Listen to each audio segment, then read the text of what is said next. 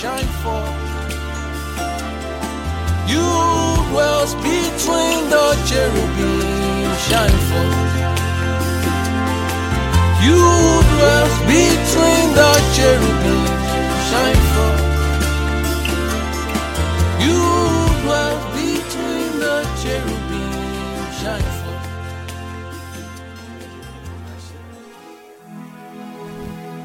Thank you for your kindness. Jesus, we exalt you tonight. Our Father, we lift up your name. You are wonderful. You are marvelous. You are glorious. You are beautiful.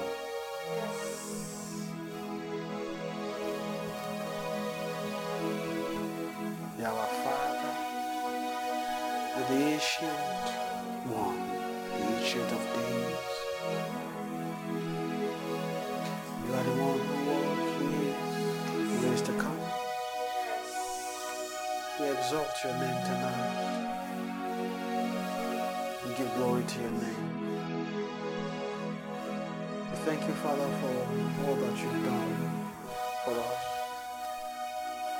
We thank you, Father, for what you're going to do. We thank you, Father, for what you're still doing amongst us. We thank you, our Father.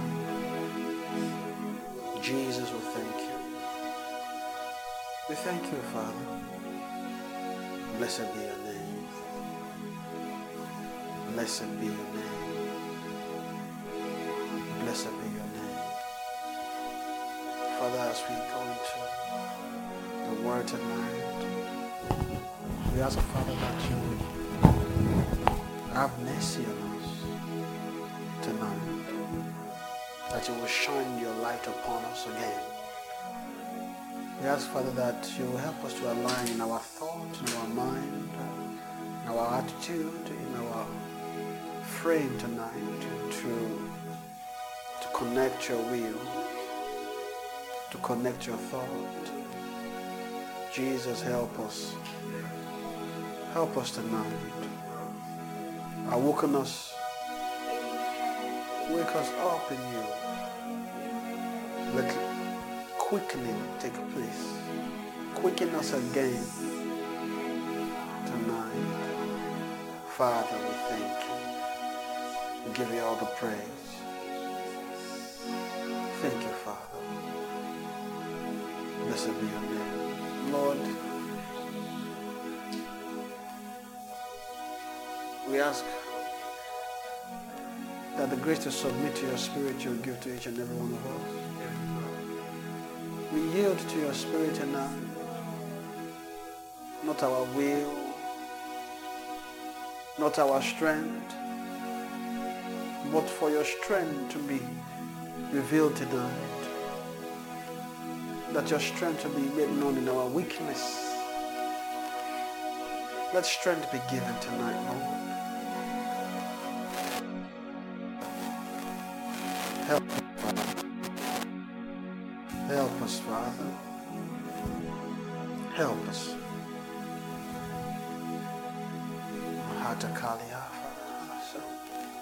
Thank you, our Father. Give you all the praise. Give you all the praise, all glory, all honor, all adoration. All glory, all honor, all adoration be to you, be to your name. Thank you, Father. Give you all the praise. Thank you, Jesus.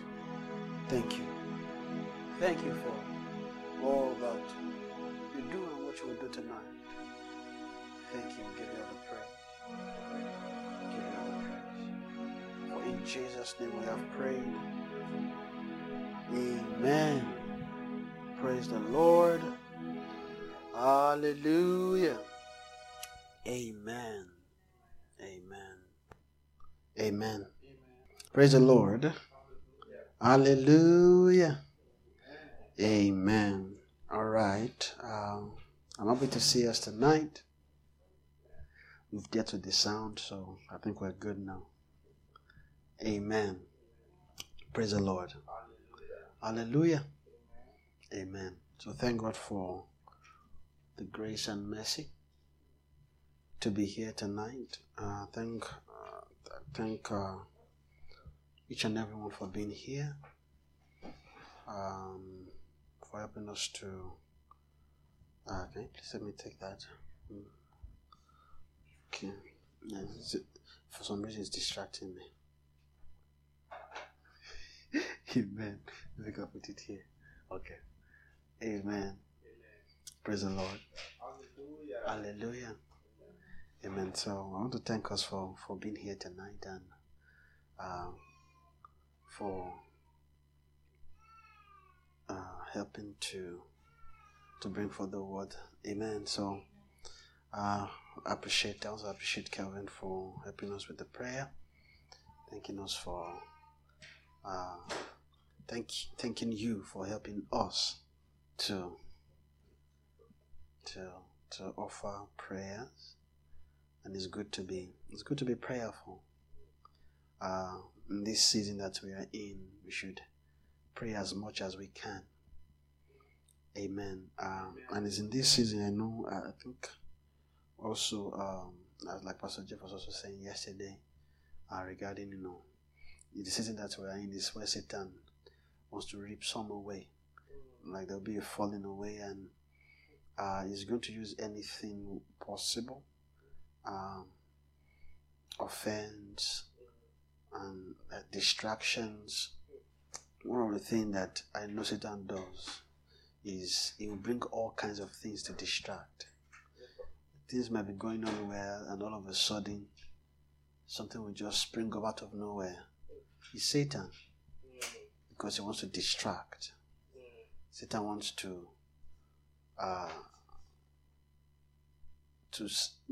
he has a way of getting the heart encumbered with things, such that the heart won't have strength for the things of God as it should.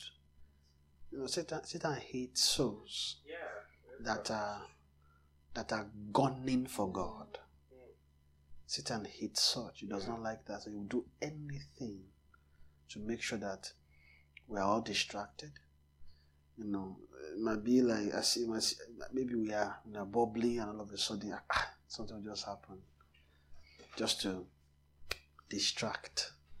Amen. But I trust that the Lord will keep us strong. Let's remain prayerful. Let's not be distracted. Let's not be tired in doing well, right? So the scripture says that those who patient continuance, right? Patient continuance inherit glory. Patient continuance in well-doing. Patient continuance in well-doing.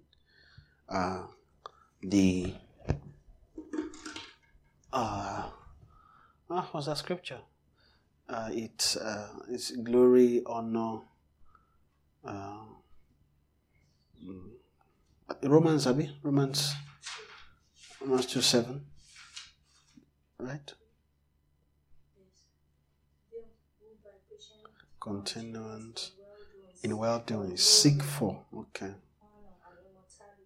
glory and honor and immortality and eternal life. That should be our testimony, whereby we, with patient continuance, we continually seek for what is important. Amen. Praise the Lord. Hallelujah. Amen. So, I believe we're all blessed on Saturday, right? And I think on Saturday we just answered a question. Amen. Praise the Lord. Hallelujah. So we answered a question, and I think we answered a question concerning our inheritance, right? How we inherit God. What does it look like? I think that's just me paraphrasing, right? What are we inheriting? What does this journey look like? I think we answered the question. I was hoping. I said I hope we answered the question well. Amen. Okay. So today, I don't know, maybe I'll talk a little bit around that area too. But you never know what the Lord has in store. Amen. Amen. Praise the Lord. Hallelujah. Amen. Amen. So I'm trusting that the Lord would help us in the word tonight. Let me just pray quickly. Father, we thank you for your mercy. We thank you for your kindness. Father, we'll pray tonight for outer. We pray outer. Imahauta.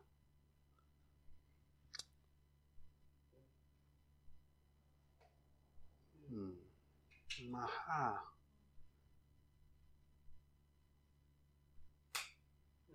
Faha. Imaha. Emsa. Elma. Hamsa. Ansa. Emsa. Hansa. Emma. Hansa. Answer. Answer. Answer. Answer. Answer. I want to answer. Answer. Answer. Answer. Ema answer. Mata answer. Answer. Answer. Answer. Answer. Answer. Thank you, Jesus. Thank you, Lord. Oh, Mahatafina.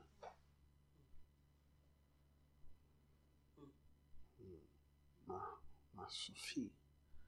Helma. Anta. Anta. Anta. Anta. Anta. Emma. Anta. Anta. Anta. Anta. Anta. Anta. Emma. Santa. Anta. Anta. Mashita. Masanta. Thank you, Jesus. I don't know if you have anything, but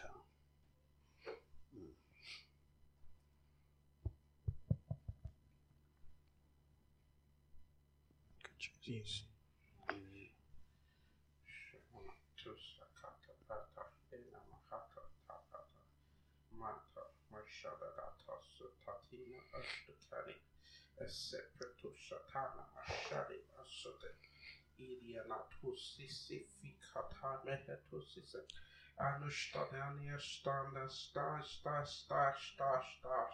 Linda stand that tash, then that stand a hat.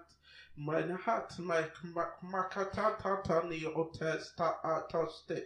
Ameta pessis and the answers. I'm answering,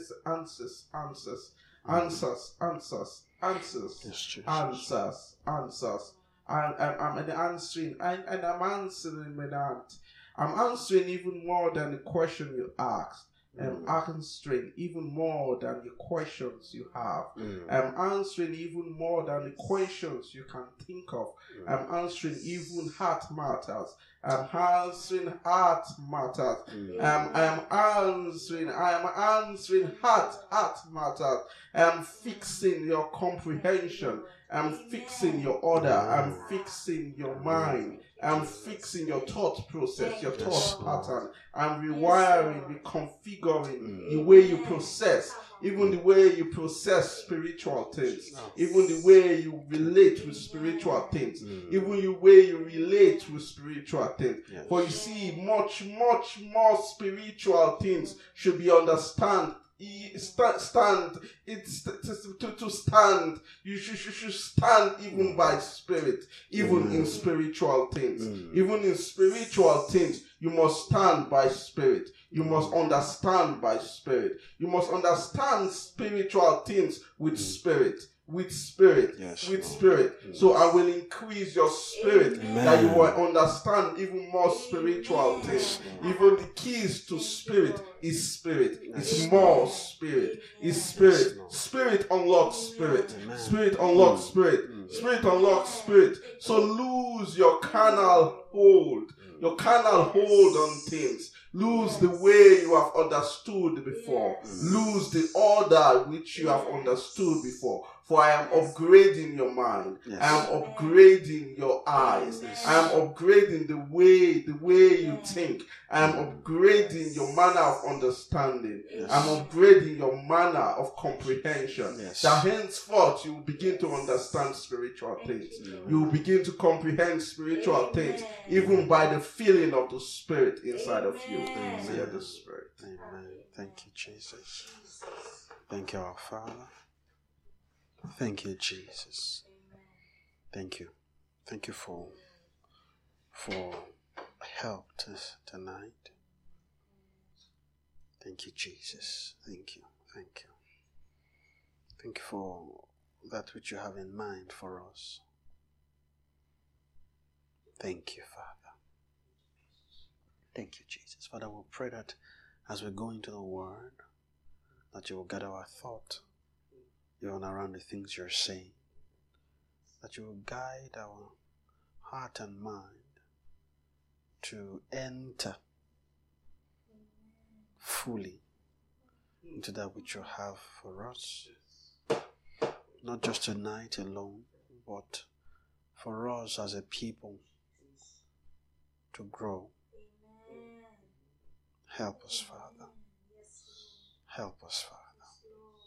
Help us, Father. Help us to rearrange our mind. Help us to settle properly concerning things you are saying. Father, help us to yield our heart fully to you. Wherever we are struggling, to fully give it over. That mercy will come tonight to give it all. Thank you, Father. To you all the praise. In Jesus' name. Amen. Praise the Lord. Hallelujah. Amen. It's like they really want us to be spiritual, eh? Amen. And I think that's part of what we're talking about on Saturday, right? Okay. I would go to Isaiah 11. I think I'll start from there and then we'll see. Amen. I know we've been going around that, but I'm hoping that maybe we'll just be able to find direction from there. Okay. So, read, it says, "And there shall come forth a rod out of the stem of Jesse, and a branch shall grow out of his roots, and the Spirit of the Lord shall rest upon him, the Spirit of wisdom and understanding, the Spirit of counsel and might, the Spirit of knowledge and of the fear of the Lord, and shall make him of quick understanding in the fear of the Lord, and he shall not judge after the sight of his eyes, neither reprove after the hearing of his ears. But with righteousness shall he judge the poor, and reprove with equity for the meek of the earth. And he shall smite the earth with the rod of his mouth, and with the breath of his lips shall he slay the wicked." Amen. And part of the thought that we're looking around this chapter is, I think the Lord moved us from here into Luke chapter 2, right? And I think that we've been seeing a relationship between this scripture. I believe this scripture was given more as an entrance, right? And because what the Lord was talking to us is really about things concerning development, how to be developed, right?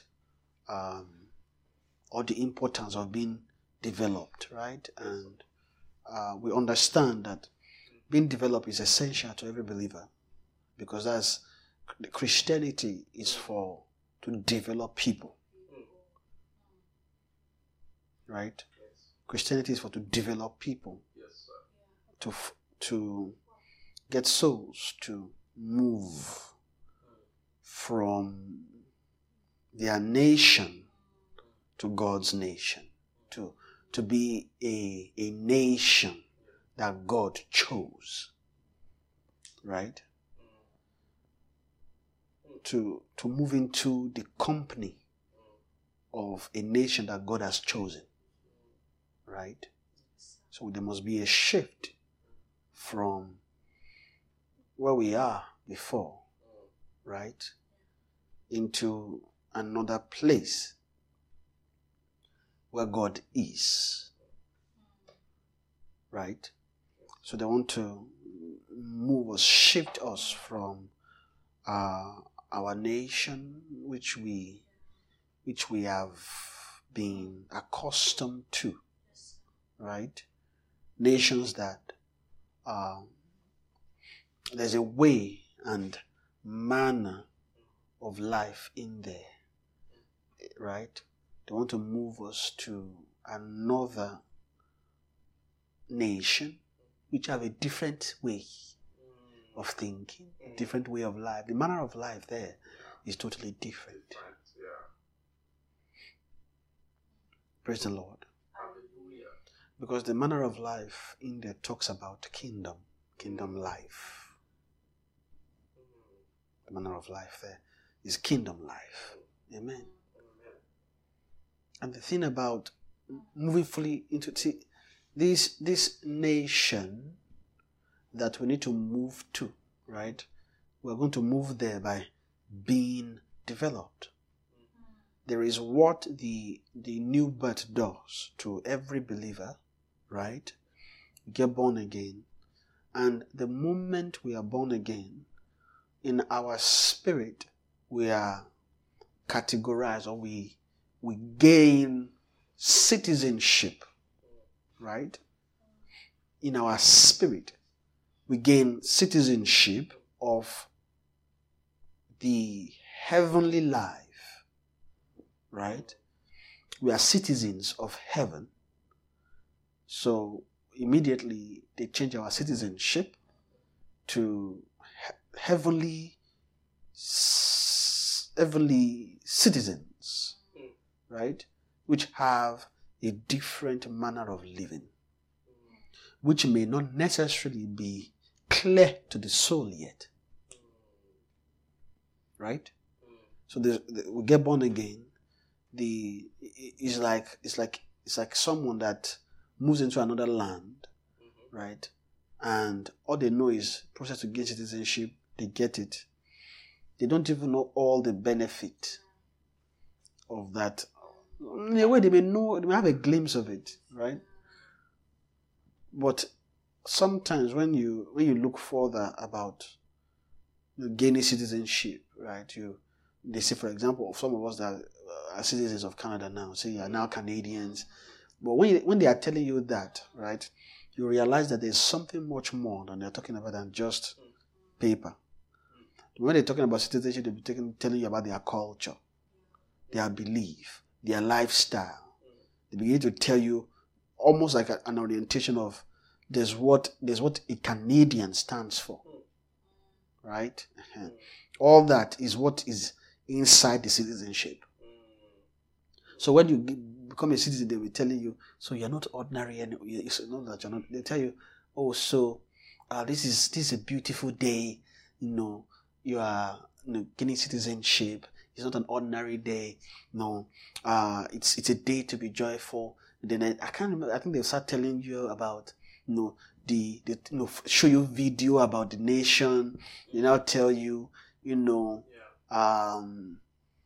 okay, sing the national anthem. What else? They start talking about their culture in a way. I can't remember fully, but I remember they were talking more about their culture. In a way, they try to explain who a Canadian is, right? So not just in paper. With that paper comes responsibilities, right? Right before you even get into citizenship, they'll be educating you. So go and read a book. Okay, go and learn about our history. Okay, write an exam to know that, okay, you know our history. Then you know what we stand for. You know things about us. Right? So there's a whole knowledge about. I mean, if there was nothing about being a Canadian, they won't put us through that process. They'll say, okay, now you qualify. All right, apply, pay money, and then take your citizenship. Bye-bye. But more when you become a citizen, they see you as them, right? And then they want to make sure you have their culture. There's a mind there's a Canadian mind, right? So there's a Canadian mind which is embedded in their culture, their way of life, right? Which when you are applying, you may not even think about it too much, right? But when you are moving, they begin to tell you. It's almost like that also, spiritually, in a way whereby we get born again, we become heavenly citizens. But we may not necessarily have the manner of life there.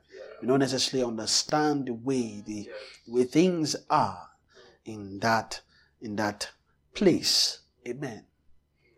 So heaven wants to bring us to a place where we understand the culture, we understand the manner of living, the manner of thinking, right, of that world.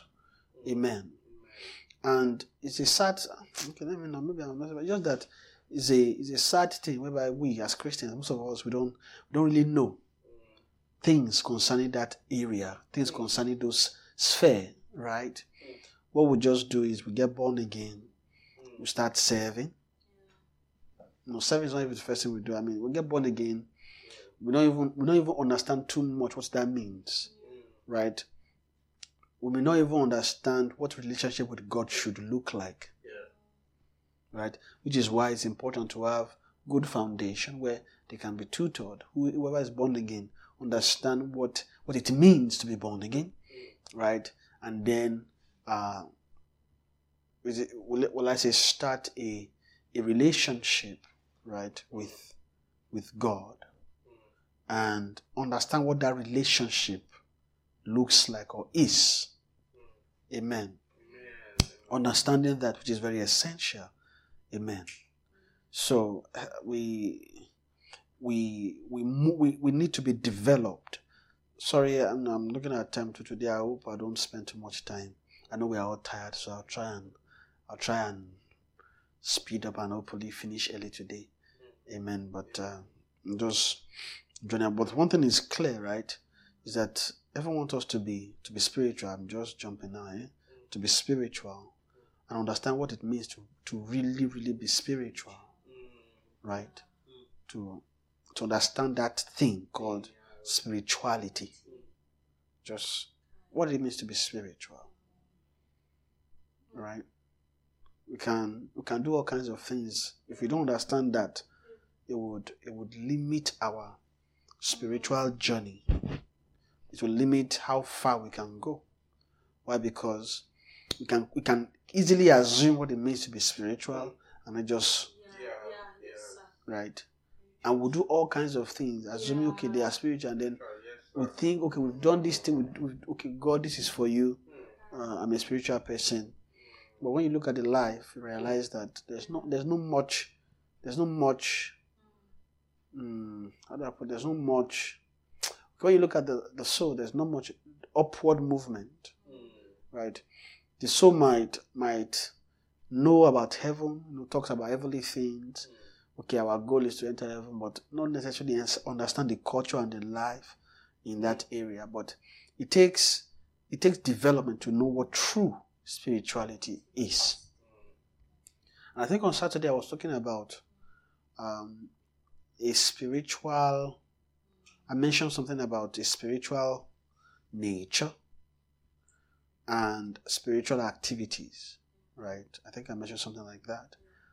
And it's important to know the two, understand what they are, right?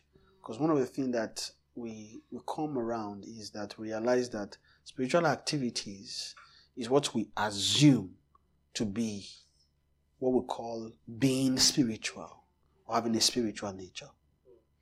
Amen. And see, being spiritual as a nature, a spiritual nature, is a nature of heavenly beings. When I say heavenly beings, I'm talking about creation, right? So I'm not just talking about angels. I'm talking about a kind of life that people that are placed in the heavens, the kind of life or the kind of culture that, I'm just use the word life that they have. Amen. And you know the heavens, when you talk about the heavens, we can talk about different things regarding that heavens, right? There is the present heaven, right, which we can talk about where angels are now, right, where God is. We can talk about the heavens of the earth, because the earth also has its own heavens, right?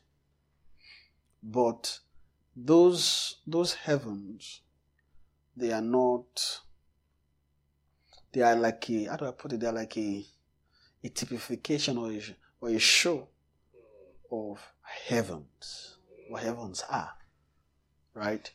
If you want to talk about heavens, you have in Christ, there are heavens there. The heavens in Christ is not the one, right, that you see in the present heaven. That's not, it is inside Him. And that kind of heaven has its own, is a manner, that heaven is explained by a manner of life, right? The same way you see in the present heaven, right, you can have certain angels living in a specific heaven. You can also have natures living in certain heavens, right? So the way angels can live in the first, second, and third heaven, inside Christ, you can have different souls that will be developed in such a way that they can move into the heavens inside Christ. And the similar thing between the two heavens here is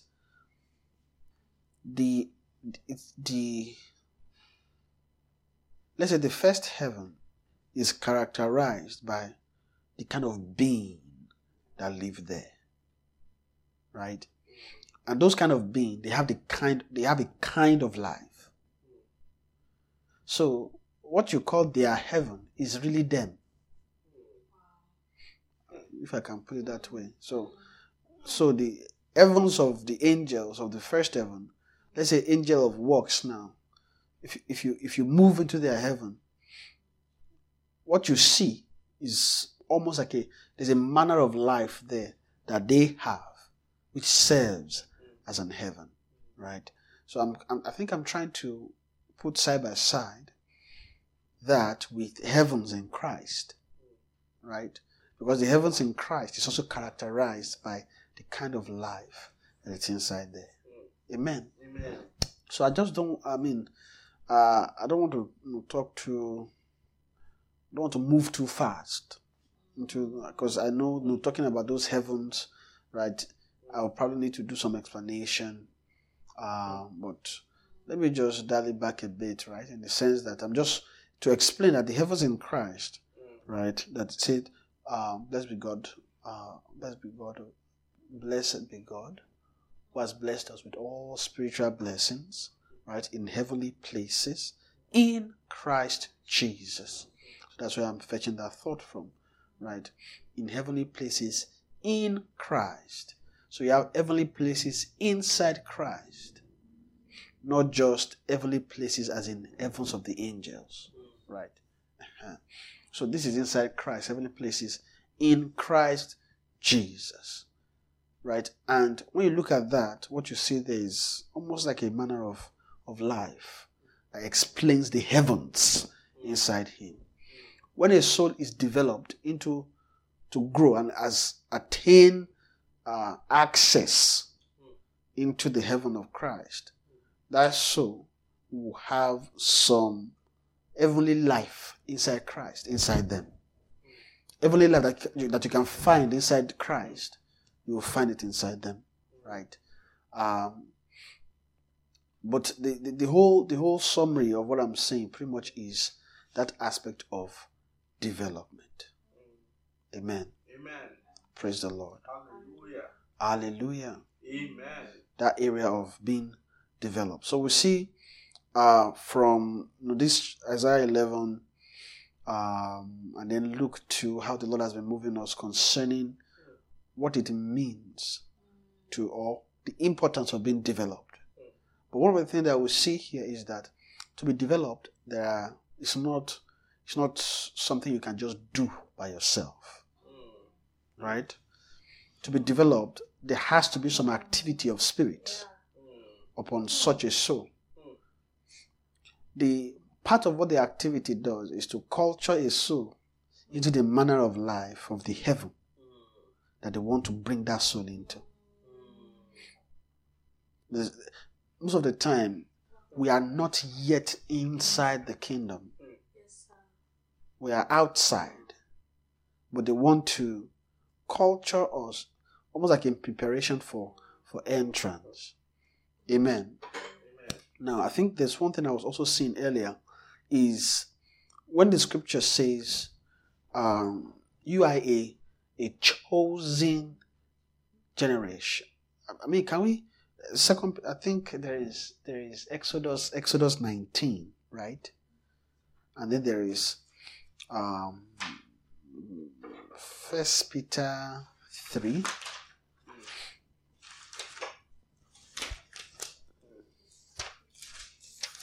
First Peter 3, right? Verse 1.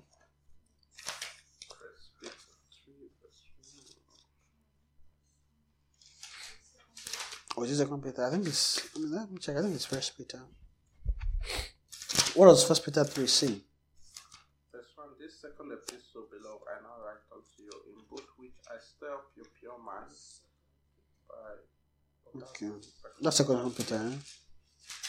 Okay, let's go to 1 Peter chapter 2. Okay. Can we read from let's read from verse 1 to verse 9, actually.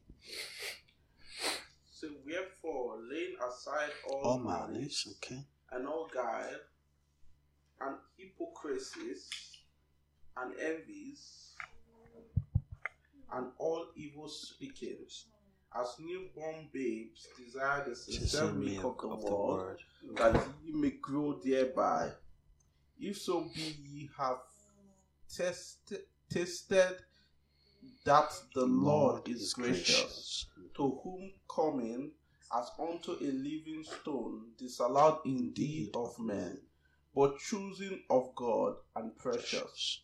Ye also as lively stones are built up a spiritual house and holy priesthood, to offer up spiritual sacrifices acceptable to God by Jesus Christ.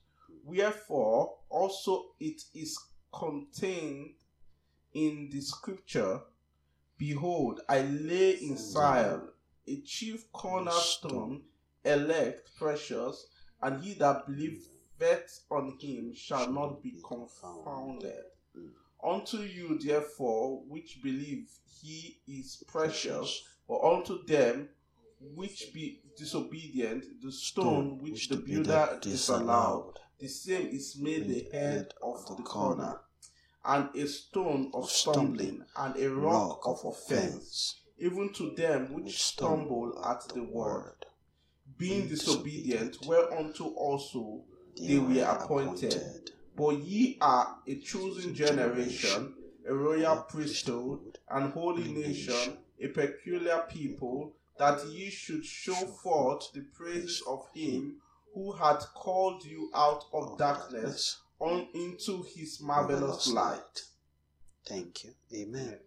So in that verse, I said, but ye are a chosen generation, a royal priesthood, an holy nation, a peculiar people, that ye should show forth the praises of him who hath called you out of darkness into his marvelous light. It says, ye are a chosen generation. Amen.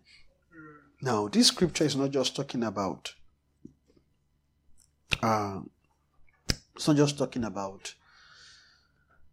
what every Christian is by default. Right? It says, ye are a chosen generation, a royal priesthood. It's not all Christians right at birth that is a chosen generation, a royal priesthood at the same time. In short, you need to understand what a royal priest really is. A royal priest in itself is talking about a kingly priest. Because it's royal, right? So inside there's two things there. A kingly priest, right? A royal priesthood, a holy nation, right? Now all these things is talking about different development that a believer will move into, right? So, but before, or the first calling of every believer is that they are a chosen generation. How? The same way Israel is a chosen generation. Amen. The same way Israel is a chosen generation. So, and how is Israel chosen? Israel is chosen out of the Eden. Right? Is that the word? That's the pronunciation. Eden, eh? So, out of the rest of the world, he picked Israel. Israel is not the only nation in the world. Right? The same way every believer is not the only human being on earth. Right?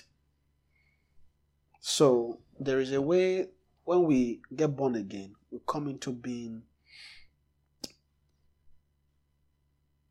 chosen. But, okay, I'm trying not to, because this thing now, to be chosen is actually specific. Right? There's a thing about being chosen that is specific, right? Because in verse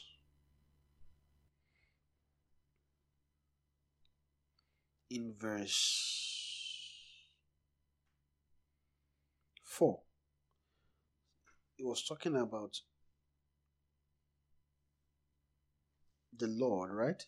To whom coming and unto a living stone disallowed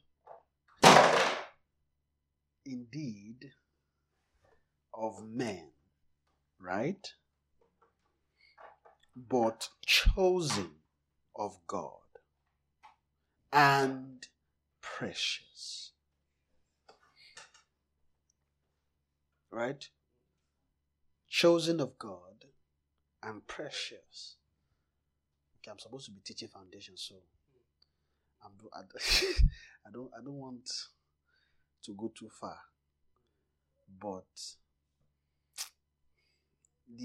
this chosen thing, right? When I said chosen earlier, I'm just talking about movement from being an unbeliever, which is the rest of the world, to becoming an Israel. Right? But inside Israel are the ones chosen. It's not all Israel that is chosen. All Israel are the people of God. Or you can make it synonymous as children of God.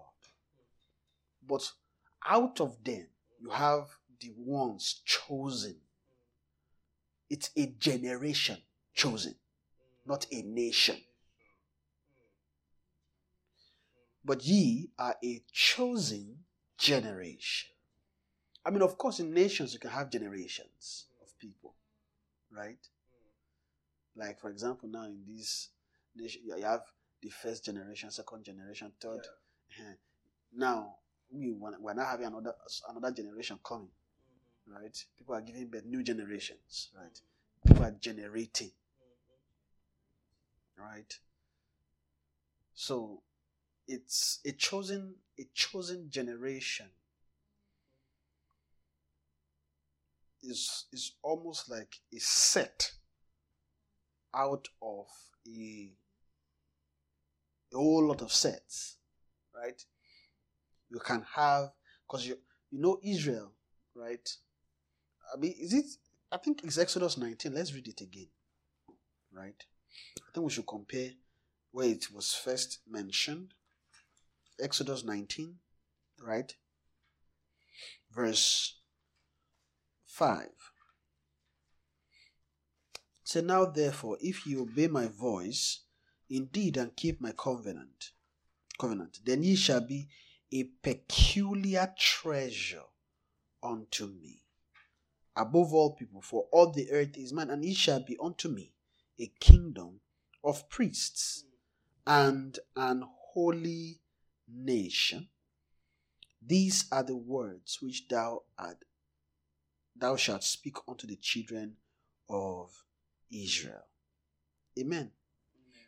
You notice here that when God was talking to Moses, he actually didn't mention a chosen generation here. Did he? Let's see. In verse 1, say, and in the third month, when the children of Israel were gone forth out of the land of Egypt, the same day came they into the wilderness of Sinai, for they were departed from Rephidim and were come to the desert of Sinai, and had pitched in the wilderness, and there Israel camped before the mount. And Moses went up unto God, and the Lord called unto him out of the mountain, saying, thus shalt thou say to the house of Jacob, and tell the children of Israel, ye have seen what I did unto the Egyptians, and how I bare you on eagle's wings, and brought you unto myself. Now therefore, if ye will obey my voice indeed, condition, and keep my covenant, then ye shall be a peculiar treasure unto me above all people. Now, see that it says a peculiar treasure. That's the first thing the Lord said, right? But Peter started from the back. Because where the Lord ended, or what the Lord started, is a peculiar people, right? Peter ended there, right? And a holy nation, then a peculiar people. So Peter ended with a peculiar people, right? Talked about a holy nation, a peculiar people, right? A chosen generation, royal priesthood, holy nation, and a peculiar people. Chosen generation, a royal priesthood, holy nation, and a peculiar people, right? But the Lord said, I will make you a peculiar, right, treasure unto me above all people, for all the earth is mine. Now says, and ye shall be unto me a kingdom of priests and an holy nation. Right? A kingdom of priests and an holy nation. So these are the words which thou shalt speak unto the children of Israel. Right. So Peter, by wisdom, was not able to speak, right, and make it clearer, right, what the Lord wants to do with Israel. So I think I'm getting a sense of what I'm picking from here and why I'm here, right? Just talking about this peculiarity, right? I think it was me that hit it. So talking about this peculiarity concerning the things of God. Being a Christian is not something you okay. I'm not saying we don't have ups and downs and stuff, days, but being a Christian is not something that you chose to be when it's convenient. Right? Yes. It's not something that you just chose to be today. I'll be a Christian because it's convenient. Right? It's a manner of life. Christianity is a manner of life. Right? And this manner of life, we must let me just put it this way simply, we must learn this manner of life. I was hoping I'll end by 9, but let's see if we get speed It's looking like I'm extending just a bit. Amen. So, Christianity is a manner of life. And we must understand that it is a manner of life. It's not just something you practice like a religion. You don't practice Christianity. You live Christianity. Because there's a way the world will say, okay, that one they are practicing this, they are practicing Jews. You don't practice Christianity, you live. Christianity is a life. It's not a practice. It's a life. Living it every day. And what's important is that we must connect to the giver of the life. Or what Christian, the one who explains what it means to be a Christian. Amen. So, okay, let me move further. With this peculiarity that they are saying, right? There's a reason why they try to explain our journey as Christians. Even looking at Peter here. Now, he started saying you are a chosen generation, right? And he said in verse 2 or 3 here, right? And verse 4. It was talking about Christ or the Lord. So to whom's coming is as unto a living stone, disallowed indeed of men, but chosen of God and precious. So this chosen of God here is talking about somebody the Lord has looked to and has found that this kind of soul I can build my house on. Then he chose it. Amen. So, not every Christian is chosen, but every Christian is Israel. You understand? To be chosen, you must to be chosen. There must be some development upon the soul. I'm trying to not use some certain words because, but maybe I can use this. Maybe it will just cut across and however it is. But I'm mindful of those that might be listening to me for the first time and may not have the background of what I'm trying to say, right? So, but I was hoping I would just quickly branch and then drop to where I'm going because these are the things I believe the Lord will allow us to teach better later, right?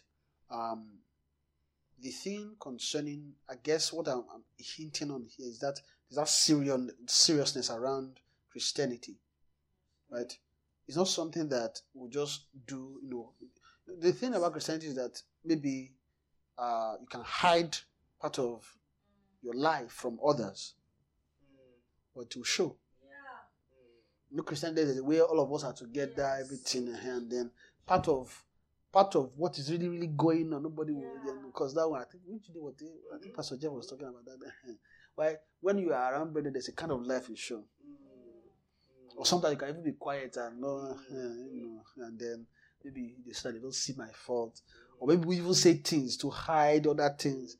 But the funny thing is that see all those things, you go show because this thing is a life. You can't fake the life. If you have it, you have it. If you don't, you don't. It's not a what's it called? It's not a and the thing about that is that it's just between you and your father. Right? It's between you and your father. So it's not something we just how do I put it? It's not something to just put how do I put it?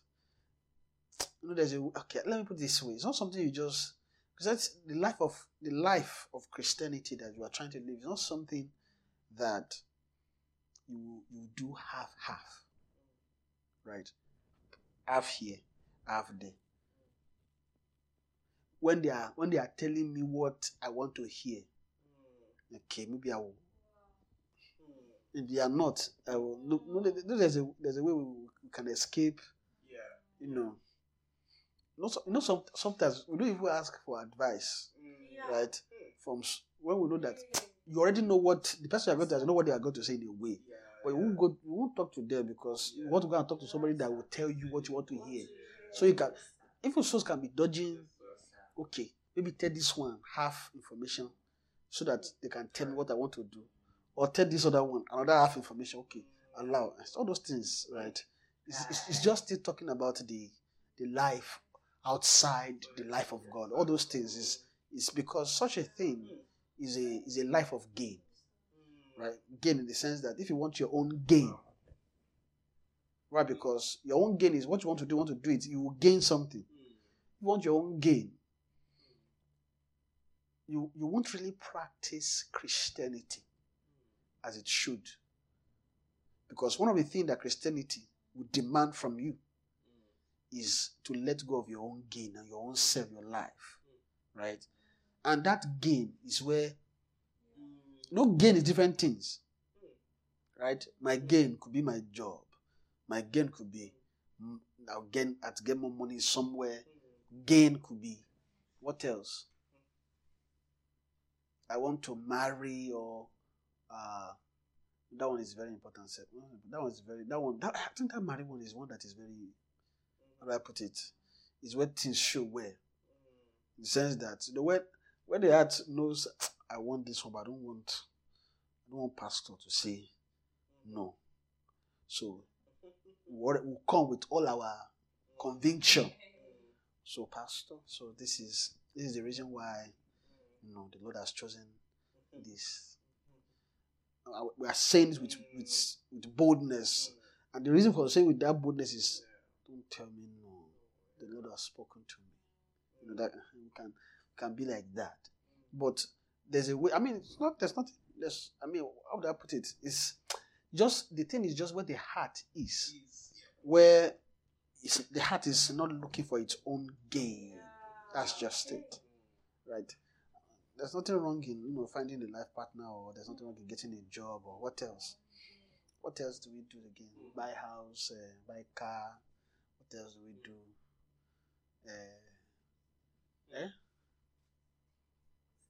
Invest. Okay, we can invest too, right? It's just one thing about Christianity is, see, that heart must be pure. That's just the thing. Anybody that is pure, sincere, or let me use the word sincere, they will journey. Sometimes we don't want our fault to be pointed out, so we try to dodge sometimes.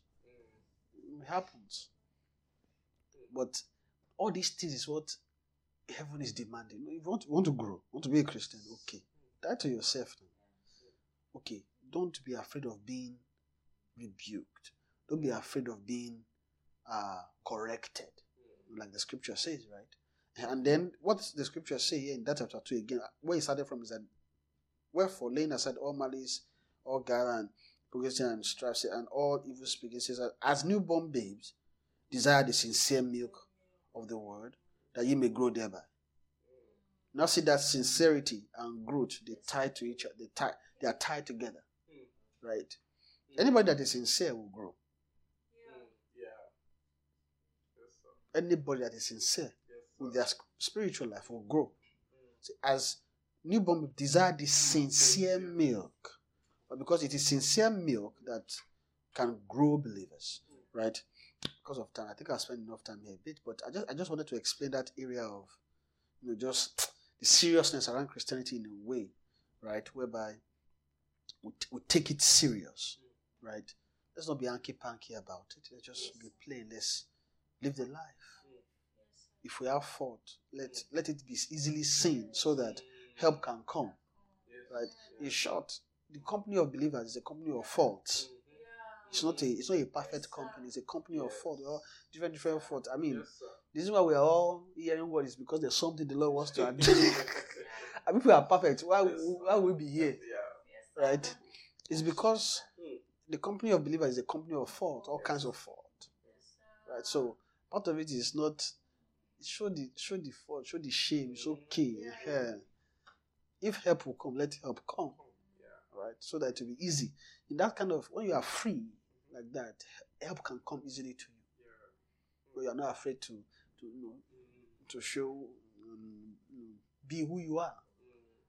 And then as you are seeing, the Lord will be using different means to grow the soul, right? But what's important is we should be sincere. So have the desire the sincere milk of the word. Okay, so that's the kind of feeding for a babe that we may grow thereby. Now, one of the things that you were saying, I think I was going to pick from it, but I kind of, because of time, I'm The way I'm rushing is that verse 5 says, "Ye also as living stones are built up a spiritual house." Now, being built up a spiritual house is what it means, right? An holy priesthood to offer up spiritual sacrifices, right? To God. Sorry, spiritual sacrifices acceptable to God by Jesus Christ. Meaning that it's not everything a believer. Because of newborn believer, I don't want to discourage their hearts. Because this thing is, it's not everything that the soul offers to God and the Lord accepts. Right? If you check it, there may be things you offer to God for yourself. Right? Maybe you are praying about a job. Maybe you are praying about a car, a house, a husband, a wife, different things, right? You can pray those kind of things, an answer may come, right? But that doesn't mean that is what God accepts. The Lord might hear your prayer. He could answer it.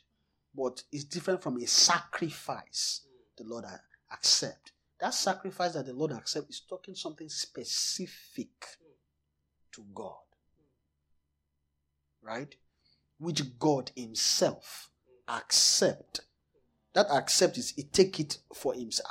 I accept this thing. It's like me giving you something and then you take it. I accept this one.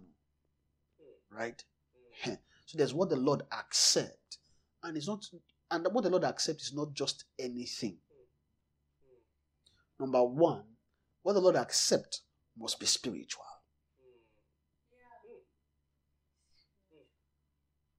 It must be spiritual. Right? If what the Lord accepts must be spiritual,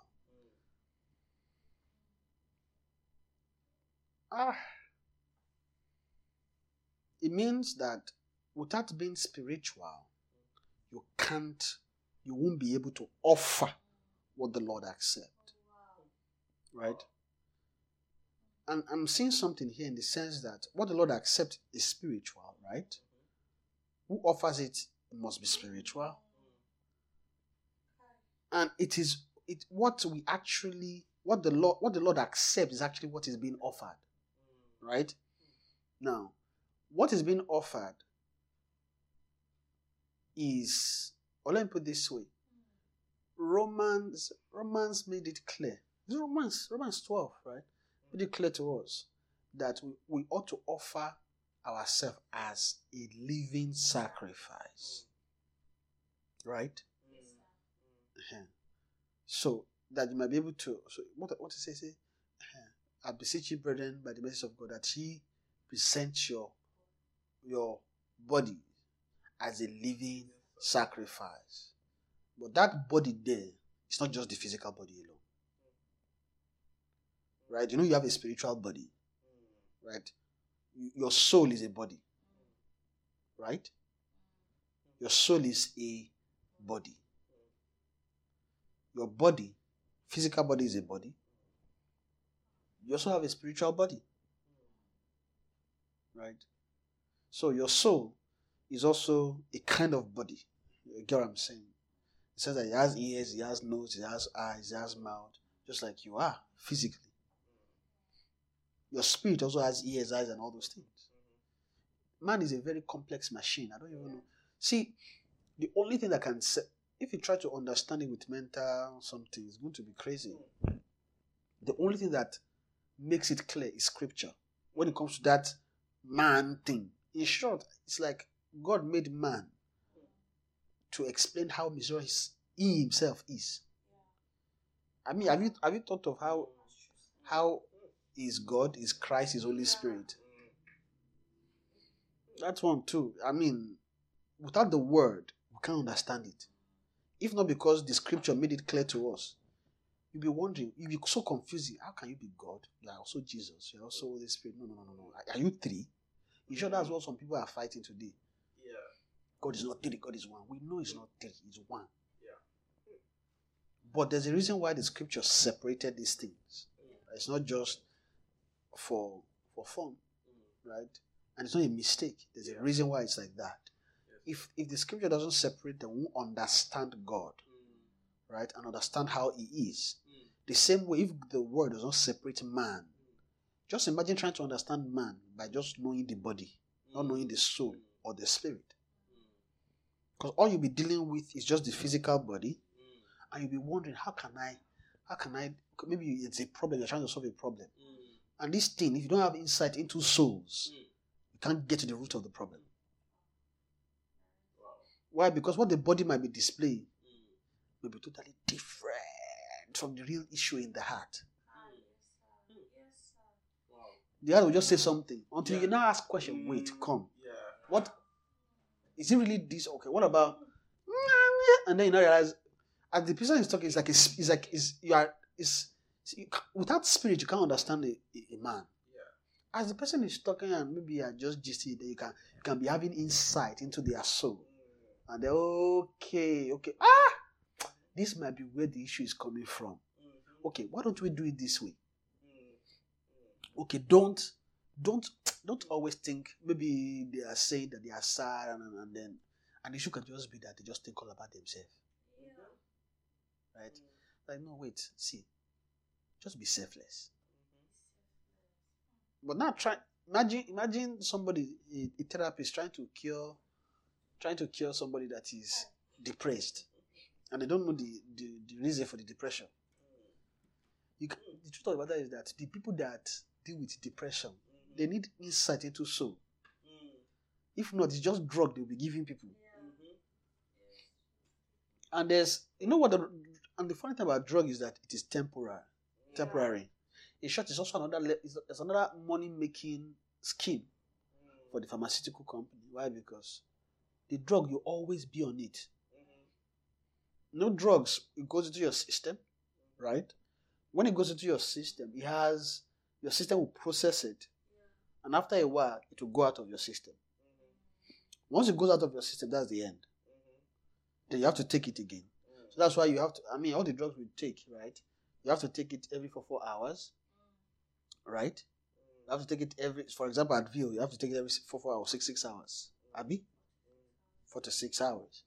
Right? And each time you are taking the drug, the body is regaining the effect. Because they know that after 4 to 6 hours, the thing will wear off. So that's it. So drugs can't solve the problem. You need to get to the root of the soul. Move into the soul. Okay, what is causing this? Then sometimes you can just see that maybe the soul is just applying hard to something, thinking too much about something. They are thinking, maybe they can be even thinking about things just selfishly, right?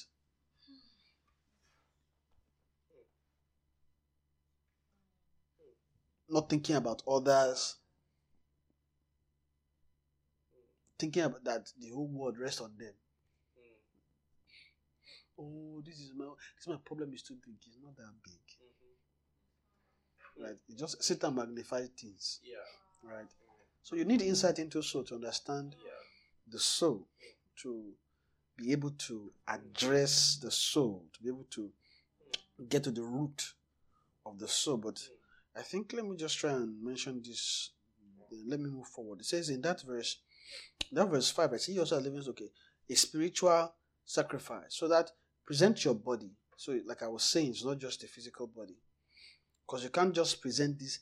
Of course, to present your body, it has to involve your natural body in the sense that it is your physical self you used to do what the Lord will command. Right? So present yourself as a living sacrifice. So what the Lord accepts is the thing that is doing the thing. If that makes sense.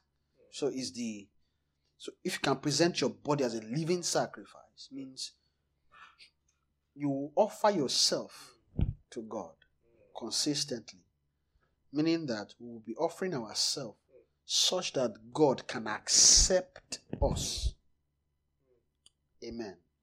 And like I said, it's not for the Lord to accept someone like that soul must have been developed to be a sacrifice. And it must be developed to be spiritual, or to be a spiritual sacrifice. If it's not developed to be a spiritual sacrifice, God can't accept it. So it must be developed, which is why I'm also emphasizing again, being developed spiritually. See, believers should just be, nothing is as important as being developed. Do you understand what I'm saying? Yes. Are you saying that your life is important? Yes. Do you have to get a house, car, husband, wife? Yes. But none of those things is as important as being developed. Sometimes we want to run ahead, right? Get something that we are not built for, right? But the truth of the matter is that thing will be mishandled. Sometimes we don't think about it. Imagine a baby. Imagine just my daughter now. Just give her to drive our car. Number one, she won't even be able to drive it. Let's say she has developed even to some level where she can drive the car. But let's say she's like 5. So her leg will be able to touch the pedal, right? And hold the steering. But if you give her a car, she'll kill herself. In case we are wondering, what's the importance of growing up spiritually? Just that picture just depicts it. Right? Just depicts it. Why it's important to be developed before going to handle things. And the Lord is very careful about that. If the Lord calls someone, the problem is that most of the time we run ahead of Him to go and be doing things. While when the Lord calls someone, the first thing the Lord starts looking at, how can I develop them to be able to handle what I've called them for? Simple. That's why God starts things small. He doesn't start it big. Have you ever seen anything that the Lord started that was in its initial phase, it was just huge? If something happens like that, I will be weary of it. Because the Lord doesn't check history. The Lord doesn't do things like that. Small. You build. Even check the way the church has been growing generally. It's small. You will add this one. Add that one. First of all, give us the message of being born again. There was a lot of things that we had initially, right? But over time it was lost. The Lord still didn't go ahead with the body like that. The Lord needs to restore those things. Okay, because they are important. So, and those things are essential for development, right? So, for example, there was a time that nobody, right, believed that faith is a serious thing. There was a time faith was nothing. All people know is carry Bible, read it, preach it, nothing. When you talk about the attitude of faith, nothing. Okay, there was a time, right, that there was nothing like real Christianity like Holy Ghost. There was nothing like Holy Ghost. Holy Ghost was, imagine the time that Rome took over Christianity, right? The Catholics came in, right? After a while, some people began to use that system. They used it wrongly. Rome is a terrible something, right? They used it, it's power, Rome and power. Then they began to use the church as a power over the people. They took the scripture away. They gave it only to the priest. The church became a political arrangement for their own gain. Right? There must be a reason why they used it. Why didn't they use their own manpower? Why did they use the church? If you want to be powerful, go and use the army now. But they are not using army. They are using the church. They must have seen the power of the church, religion, the power of what words can do to the mind of people. Right? They were aware. So they had to, they began to use it, right? To emphasize power over the people. But the thing is that the Lord had to come in. So during that time where the Catholics came in and all those things, we lost a whole lot about the Holy Spirit. Right? So when certain things came out of the Catholics, you have later like the Anglican, the Presbyterian, the Baptist, all those things are different things that the Lord was pretty much adding. Right? So when you look at them, some of them were elementary principles. Right?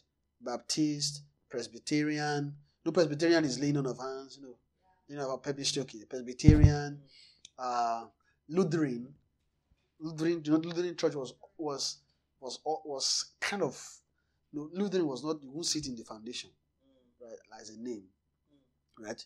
Like the Baptist, like the Presbyterian, but Lutheran was Luther, right? Martin Luther King, which marked like almost like the restoration, the beginning of the restoration of faith. Say, you just read something in scripture, the just shall live by faith. That was it. Do you mean the just shall live by faith? Say no, they must give all of us Bible to read. Right? Everybody fought. They say no, they can't just carry the Bible by themselves and hide it. Everybody must have Bible. Right? So he said, just read the just shall live by faith. So almost like that. And then later, we now found that again, where the Lord now told that go and teach my people faith. And it's in that season you now see a whole restoration of the faith movement, or what we have, the faith movement. All these things the Lord was just adding to the body. The Lord didn't skip. Which means that the Lord is very particular about our development. Which we also must be particular about our growth. We should be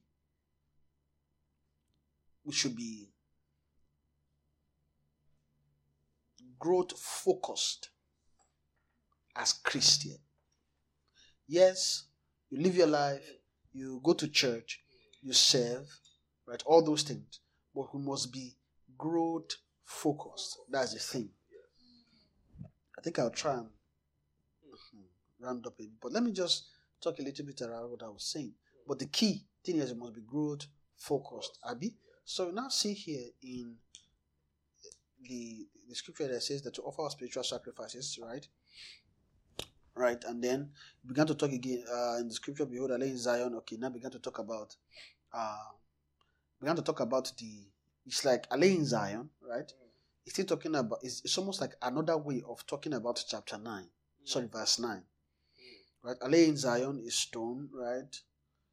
A chief cornerstone, elect, precious, and he that believeth on him shall not be confounded.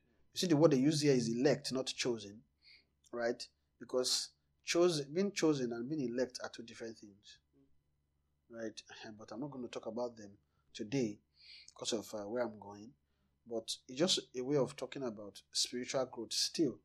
So when I got to verse 9, I said, but ye are a chosen generation. A chosen generation is he who has been developed by the Holy Spirit. For you to be chosen, to be a chosen one, a chosen generation, you must be developed by the Holy Spirit. You must be full of the Spirit. Amen. When you are full of the Spirit, there's what that thing does to the mind. Is like a groundwork for reorientation to be open to the culture of the chosen generation. There's a culture the chosen generation have. No? Imagine that word. When you hear the word chosen, it's like, okay, we chose you for something. It's like all those secret cults. Say you have a star, we chose you, come. You're not like everybody else. You are chosen, come, let's choose. Now when they choose them, they introduce them to something. Right? So but it says ye are a chosen generation because they are being chosen to begin to see something afresh in their development. All phases of development. So Holy Spirit will work upon a soul and keep working upon a heart to the point where they are fully developed to be chosen. before you are chosen, you are outside the court. So we are looking at the way the Lord set the temple, right? So he set the outer court. But before the outer court, like Rebecca would say in Temple of Solomon, there are courts. Before you get to the outer court, before you now get to the holy place, then most holy. Right? But even if you look at the arrangement in Exodus, Numbers, right? There are courts actually. The courts, you can see them as the tents of every family. There's the tent where every family stay, which is different from where the court, where the temple is, or the tabernacle. In the tabernacle, you now have the outer court there, which is referred to as the inner court. I think it's Solomon's temple, I believe, if I'm right. Right? So you have the outer court. It's outer if you are coming from the inside of the temple itself. So you have the outer court. Right? We can call it inner court if you are coming from the people. Then you have, because you have courts, then you have the inner one. So it's when you are coming from outside, you see the inner one.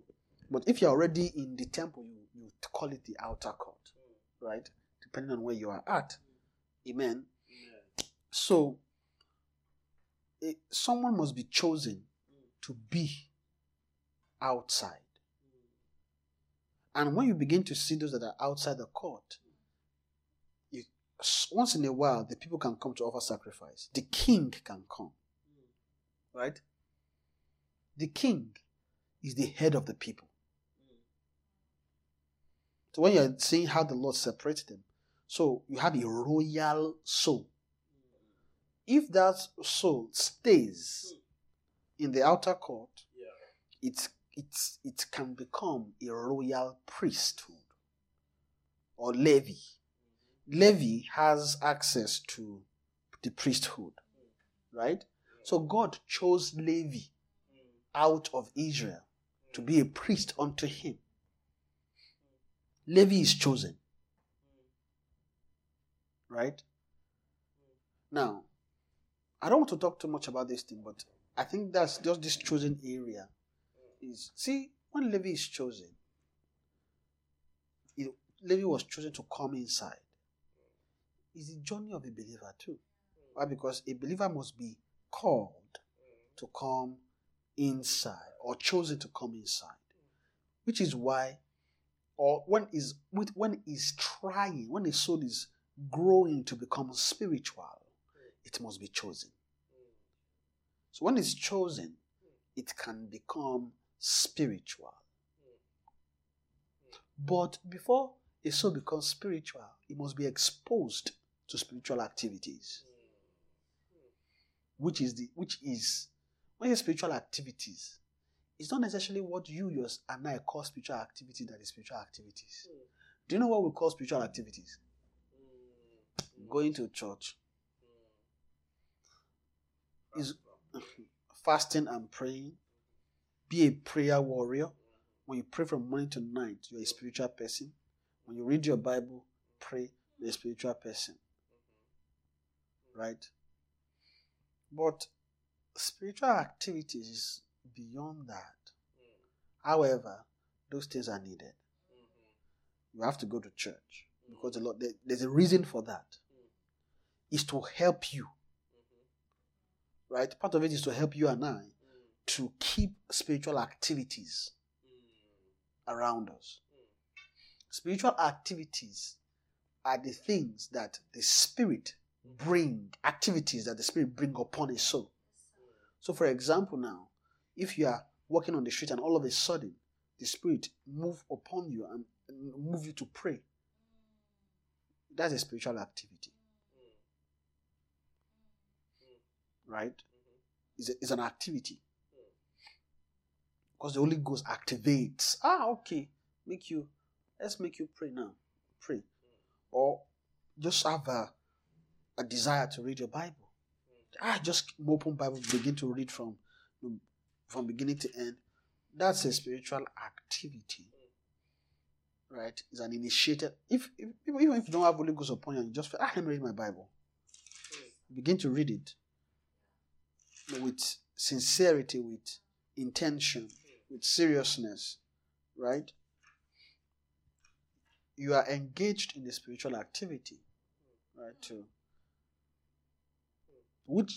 And the spiritual activity will open you up into the world where things of God can easily flow to you to make you spiritual. Amen. So we need to be made spiritual. And I'm separating, because you get born again, you pray and read your Bible, from what it actually means to be spiritual. Because I want to give a sense of movement or development. That you don't just, because all these things, how do I put it? All these things are needed, are essential for our spiritual growth, right? So that we don't just play with them as they are. It so must be spiritual, must be, well, let me put it this way, a believer must be spiritually inclined. But you can't be spiritually inclined if all you think about are your things. Right? My car, my house, my rent, my school, my, what else? Job, my money, my.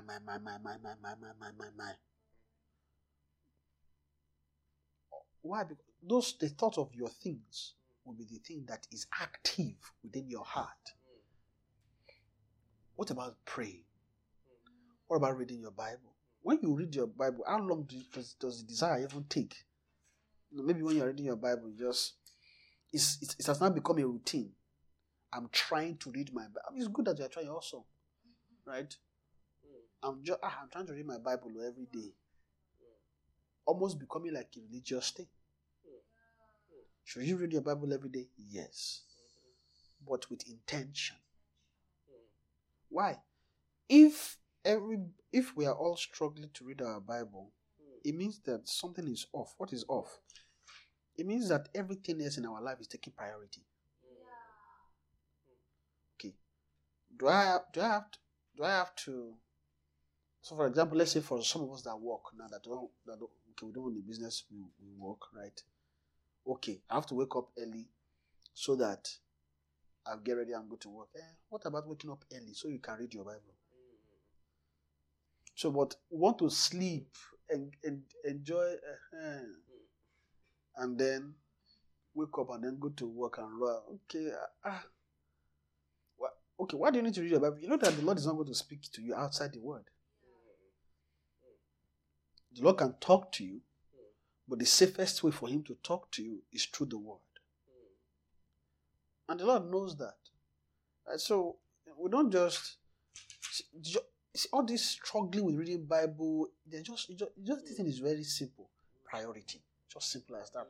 What's your priority? That's one. Two. What is it? When you talk about your relationship with God, what is it really? Are you trying to please God by reading your Bible? Or you're just reading your Bible to know Him? They're two different things. Sometimes when we wake up, let me read my Bible so I don't feel bad. Or so that God does not feel bad. There's a way we think that when we read our Bible, God is not angry at you. It's not God that needs... That's how I'm trying to say. It's not God that needs to be pleased. The reason why you need to read your Bible is for yourself. Simple. So it's not, when we read our Bible now, you're not making God happy because you read your Bible.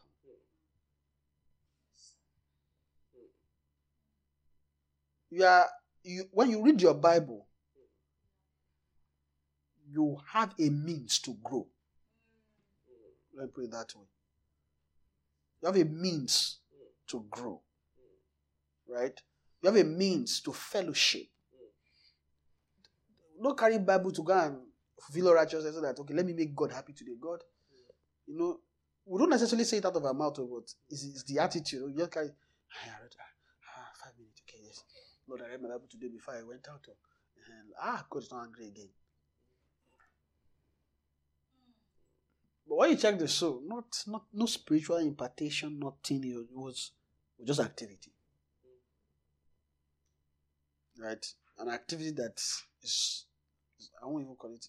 What is it spiritual? Should we call it spiritual activity?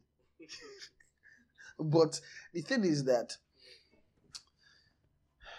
I also round up because I said 9, but now it's almost 9:30, and we're all tired. So I want to today. I said let me begin. Let me make us relax a bit.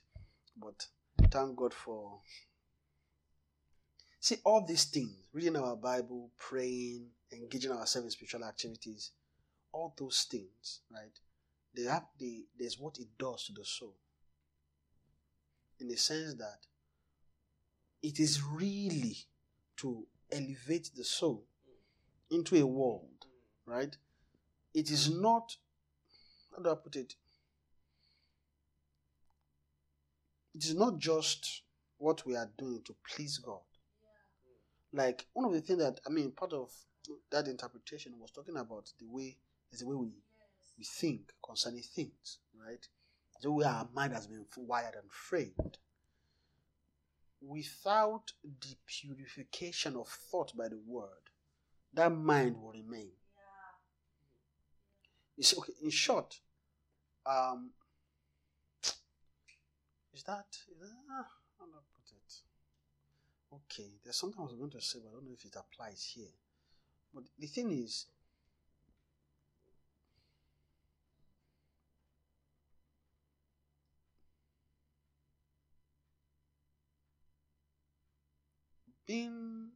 becoming spiritual, to be spiritual, it's not okay. To engage ourselves in spiritual activities is not difficult. What it needs, most importantly, is 1, the priority,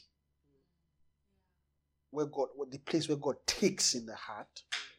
2, our positioning, where we are positioned spiritually, right?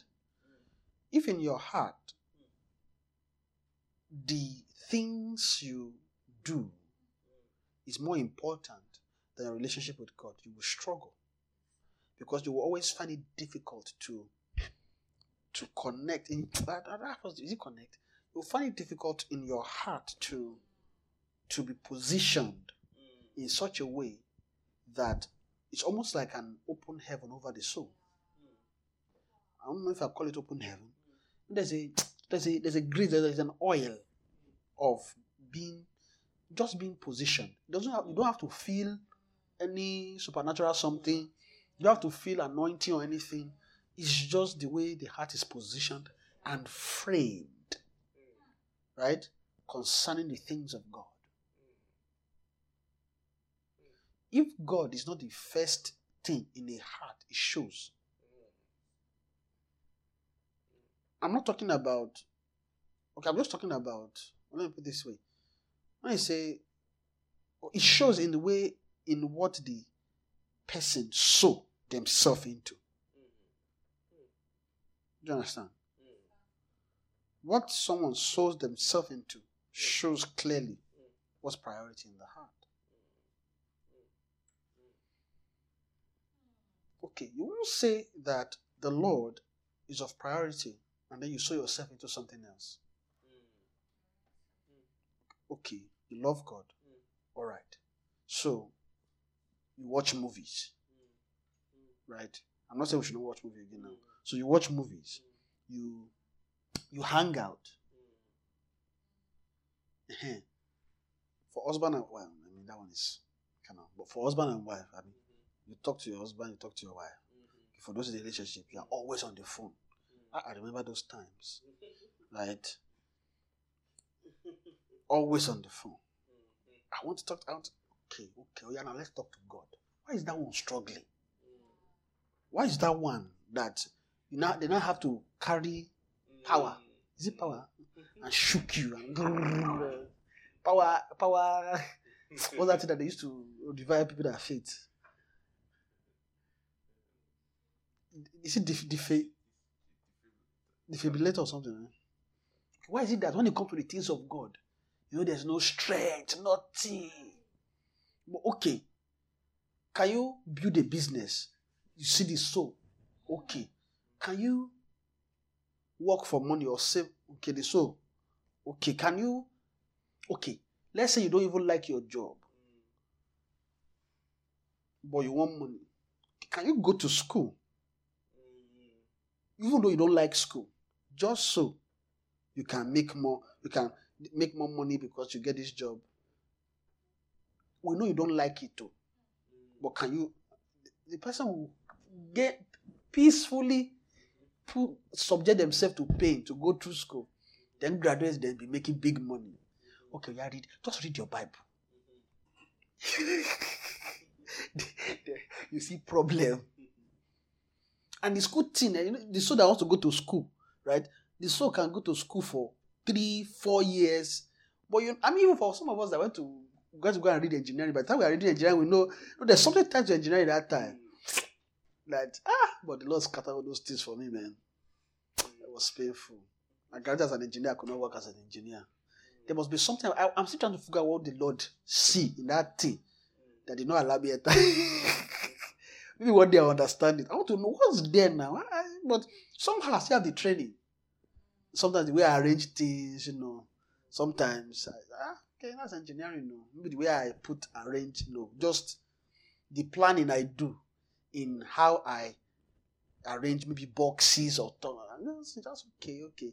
How this shape, there's still some engineering mind there, but I was like, God, why didn't you allow me work as an engineer? Okay, maybe it's because of what you wanted me to do. No problem. But there's one thing all of us liked. We went to school so that we know that engineers, one of the things that the base salary of engineers when you graduate is 50 to 60K. Most professions don't have that. So when you graduate as an engineer, it's almost like, I'm an engineer. Because the other people around them are nurses. Engineer, nurse, doctors. But when you now see all those science,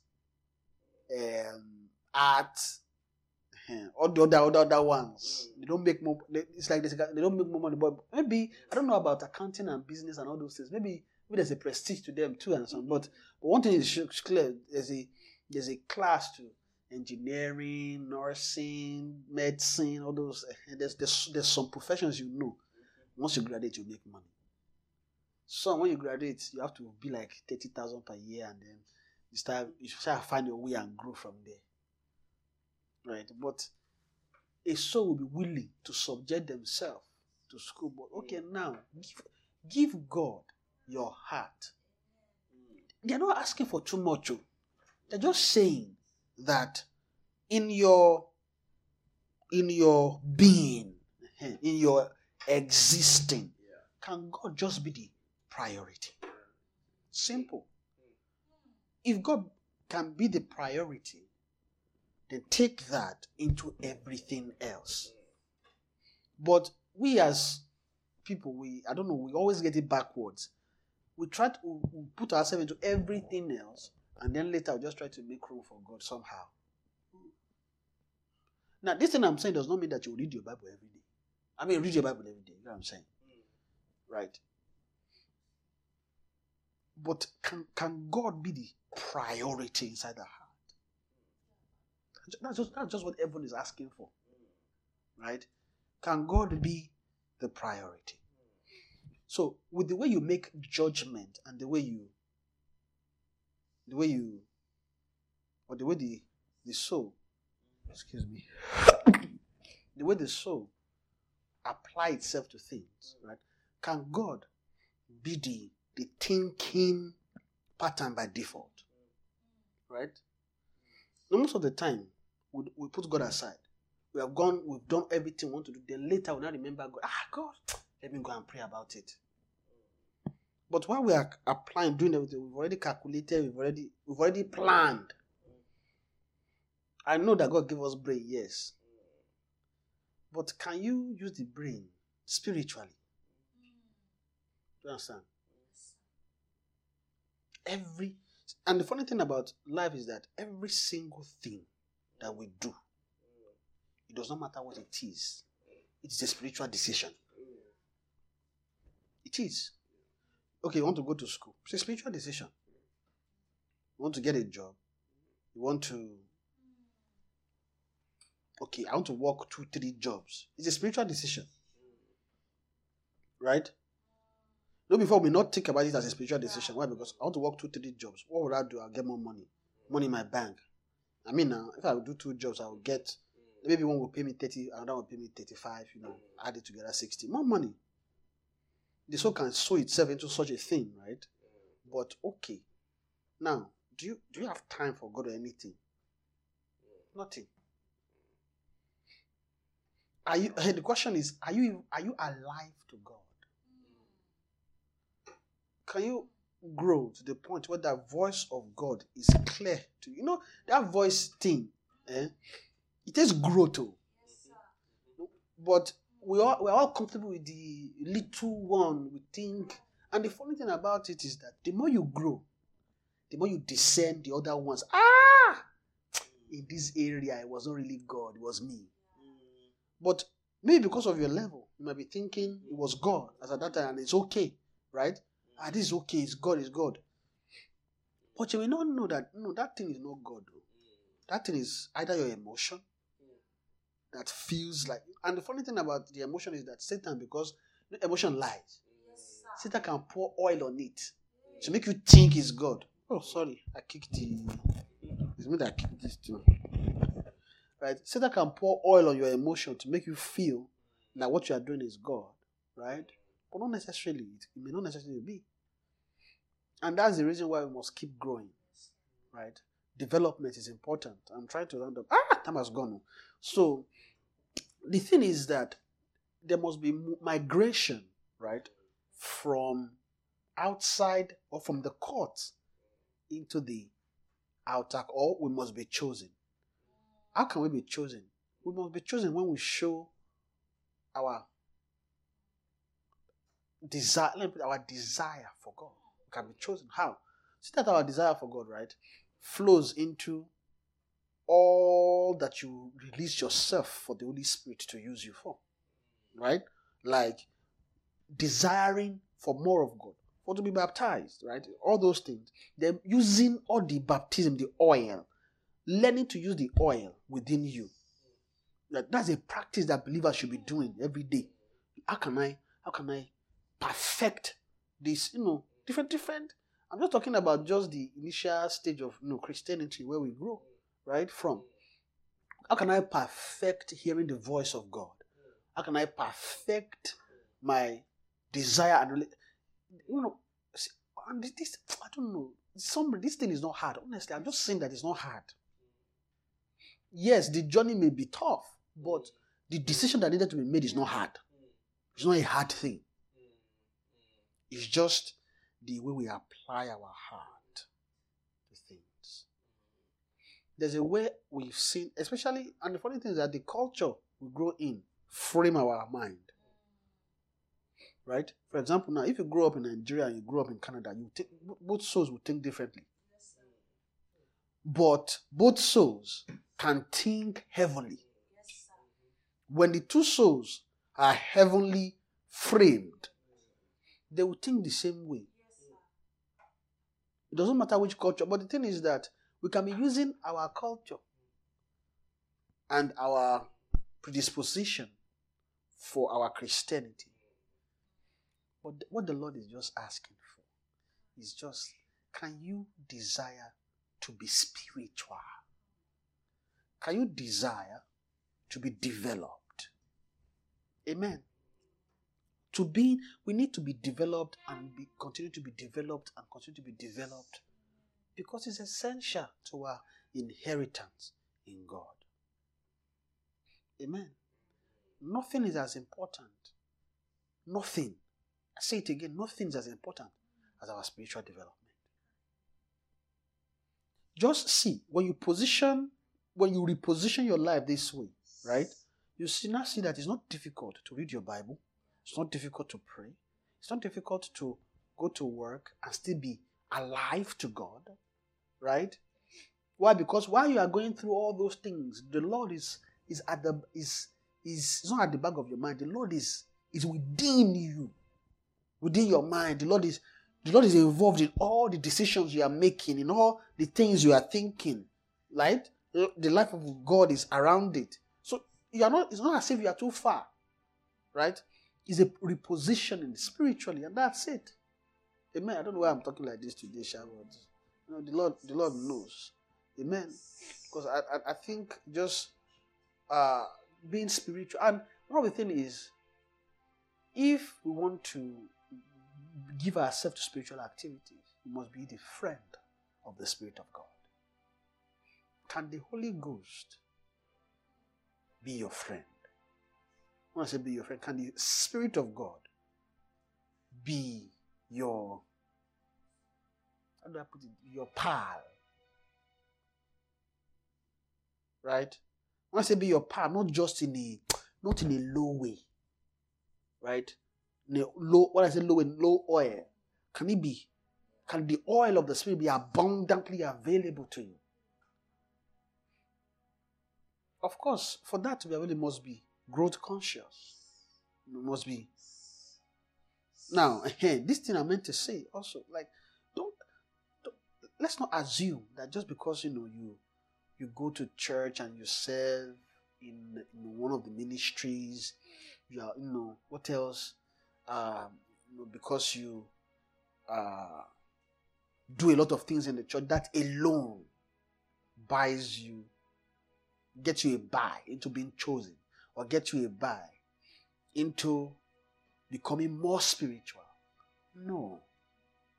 Is it good to serve? Yes, please, by all means, do that. But first, there must be the surrender to the Lord within the heart. Your all, your life, all that must be given, and you must inwardly have a sense of development, of being developed spiritually, right? You must have that sense while you go about to do all the things that you do, right? There's a reason for us to serve, all those things that we do, being under authority, there's what that will do to you.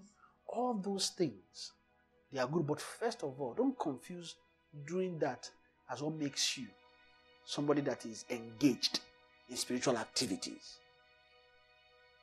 You can do all that, and then when they check inside of you, you don't have much. Right? When it comes to doctrine or life, not much. But you can serve well, you can do. But when did that take you? Okay, outside all these things, live. Because we can tie our spiritual growth to those things. But the moment we do that, we've short-changed. We've limited how far we can go until maybe something comes to begin to restructure the mind, to begin to move the mind, to think about this. And the Lord has a way to do that. There's a way to create hunger. So sometimes it can, like I was saying, was it last week? It can cause us to suffer some loss, just so that it can get our heart. Most of the time, when a soul has suffered loss, that's the time that the soul is most open to things spiritual. I don't know why it's like that. Sorrow somehow, or pain, sometimes that just kind of opens the heart to the world, to the spirit world in a way. I don't know why that happened, but this is what it is. So I want us to just, I don't know if I've preached this message well today, but that will help us. But I want us to just give heed to spiritual development and understand what it means to be spiritual. When we do that, there's a way, understanding that there's a way it repositions us, and then our mind, there's a way you begin to think. When you are thinking development, there's a way the mind begins to think. There's a way the frame is to when it begins to journey towards God. But our heart must be positioned first in such a way that God takes the first priority in our life. That God takes priority. He takes the first place. And everything else can be rearranged around it. So that position is very essential if we must grow. Imagine Jesus, like I said, that the Spirit rested upon him and he waxed strong in spirit, right? The grace of God was upon him, right? They say, and was filled with wisdom. What do you think he might have been doing all the day of his life? Is he just thinking just about carpentry? You know, is that what's happening is that if all he was thinking about carpentry or playing soccer, do you think he will be who he is? For him to be arguing with the men in the synagogue, in the temple, that shows the seriousness of, he must be studying scripture now. He has been studying the scripture. While he was doing carpentry and everything, he found time to sow himself to the things of the Spirit. Can we just begin to ask God tonight for grace to choose him first? That wherever in our heart we've not chosen him, we have not yet decided to choose him. We've not chosen him first. Can we begin to pray for help to choose him? For to choose God so that we can be chosen. Can we pray that wherever we are weak in our heart, in our mind, concerning the Lord, wherever we have not fully surrendered, that heaven will supply grace for us to choose him, for to make him the priority of our life, that the Lord will be the first choice. Grace to see him first. To see him, to see him, to see him, to see him. To see him first in everything. Be it, our relationship, our friends, our relationship with our friends, be it our job, career, whatever it is that may seem like what we need. Can we pray that we receive help to just choose God first, to position ourselves spiritually first, for to be developed, and to position ourselves to seek things heavenly, to seek things spiritual, to seek being spiritual, to seek the Spirit, to give ourselves to the Spirit, to show ourselves for more baptisms.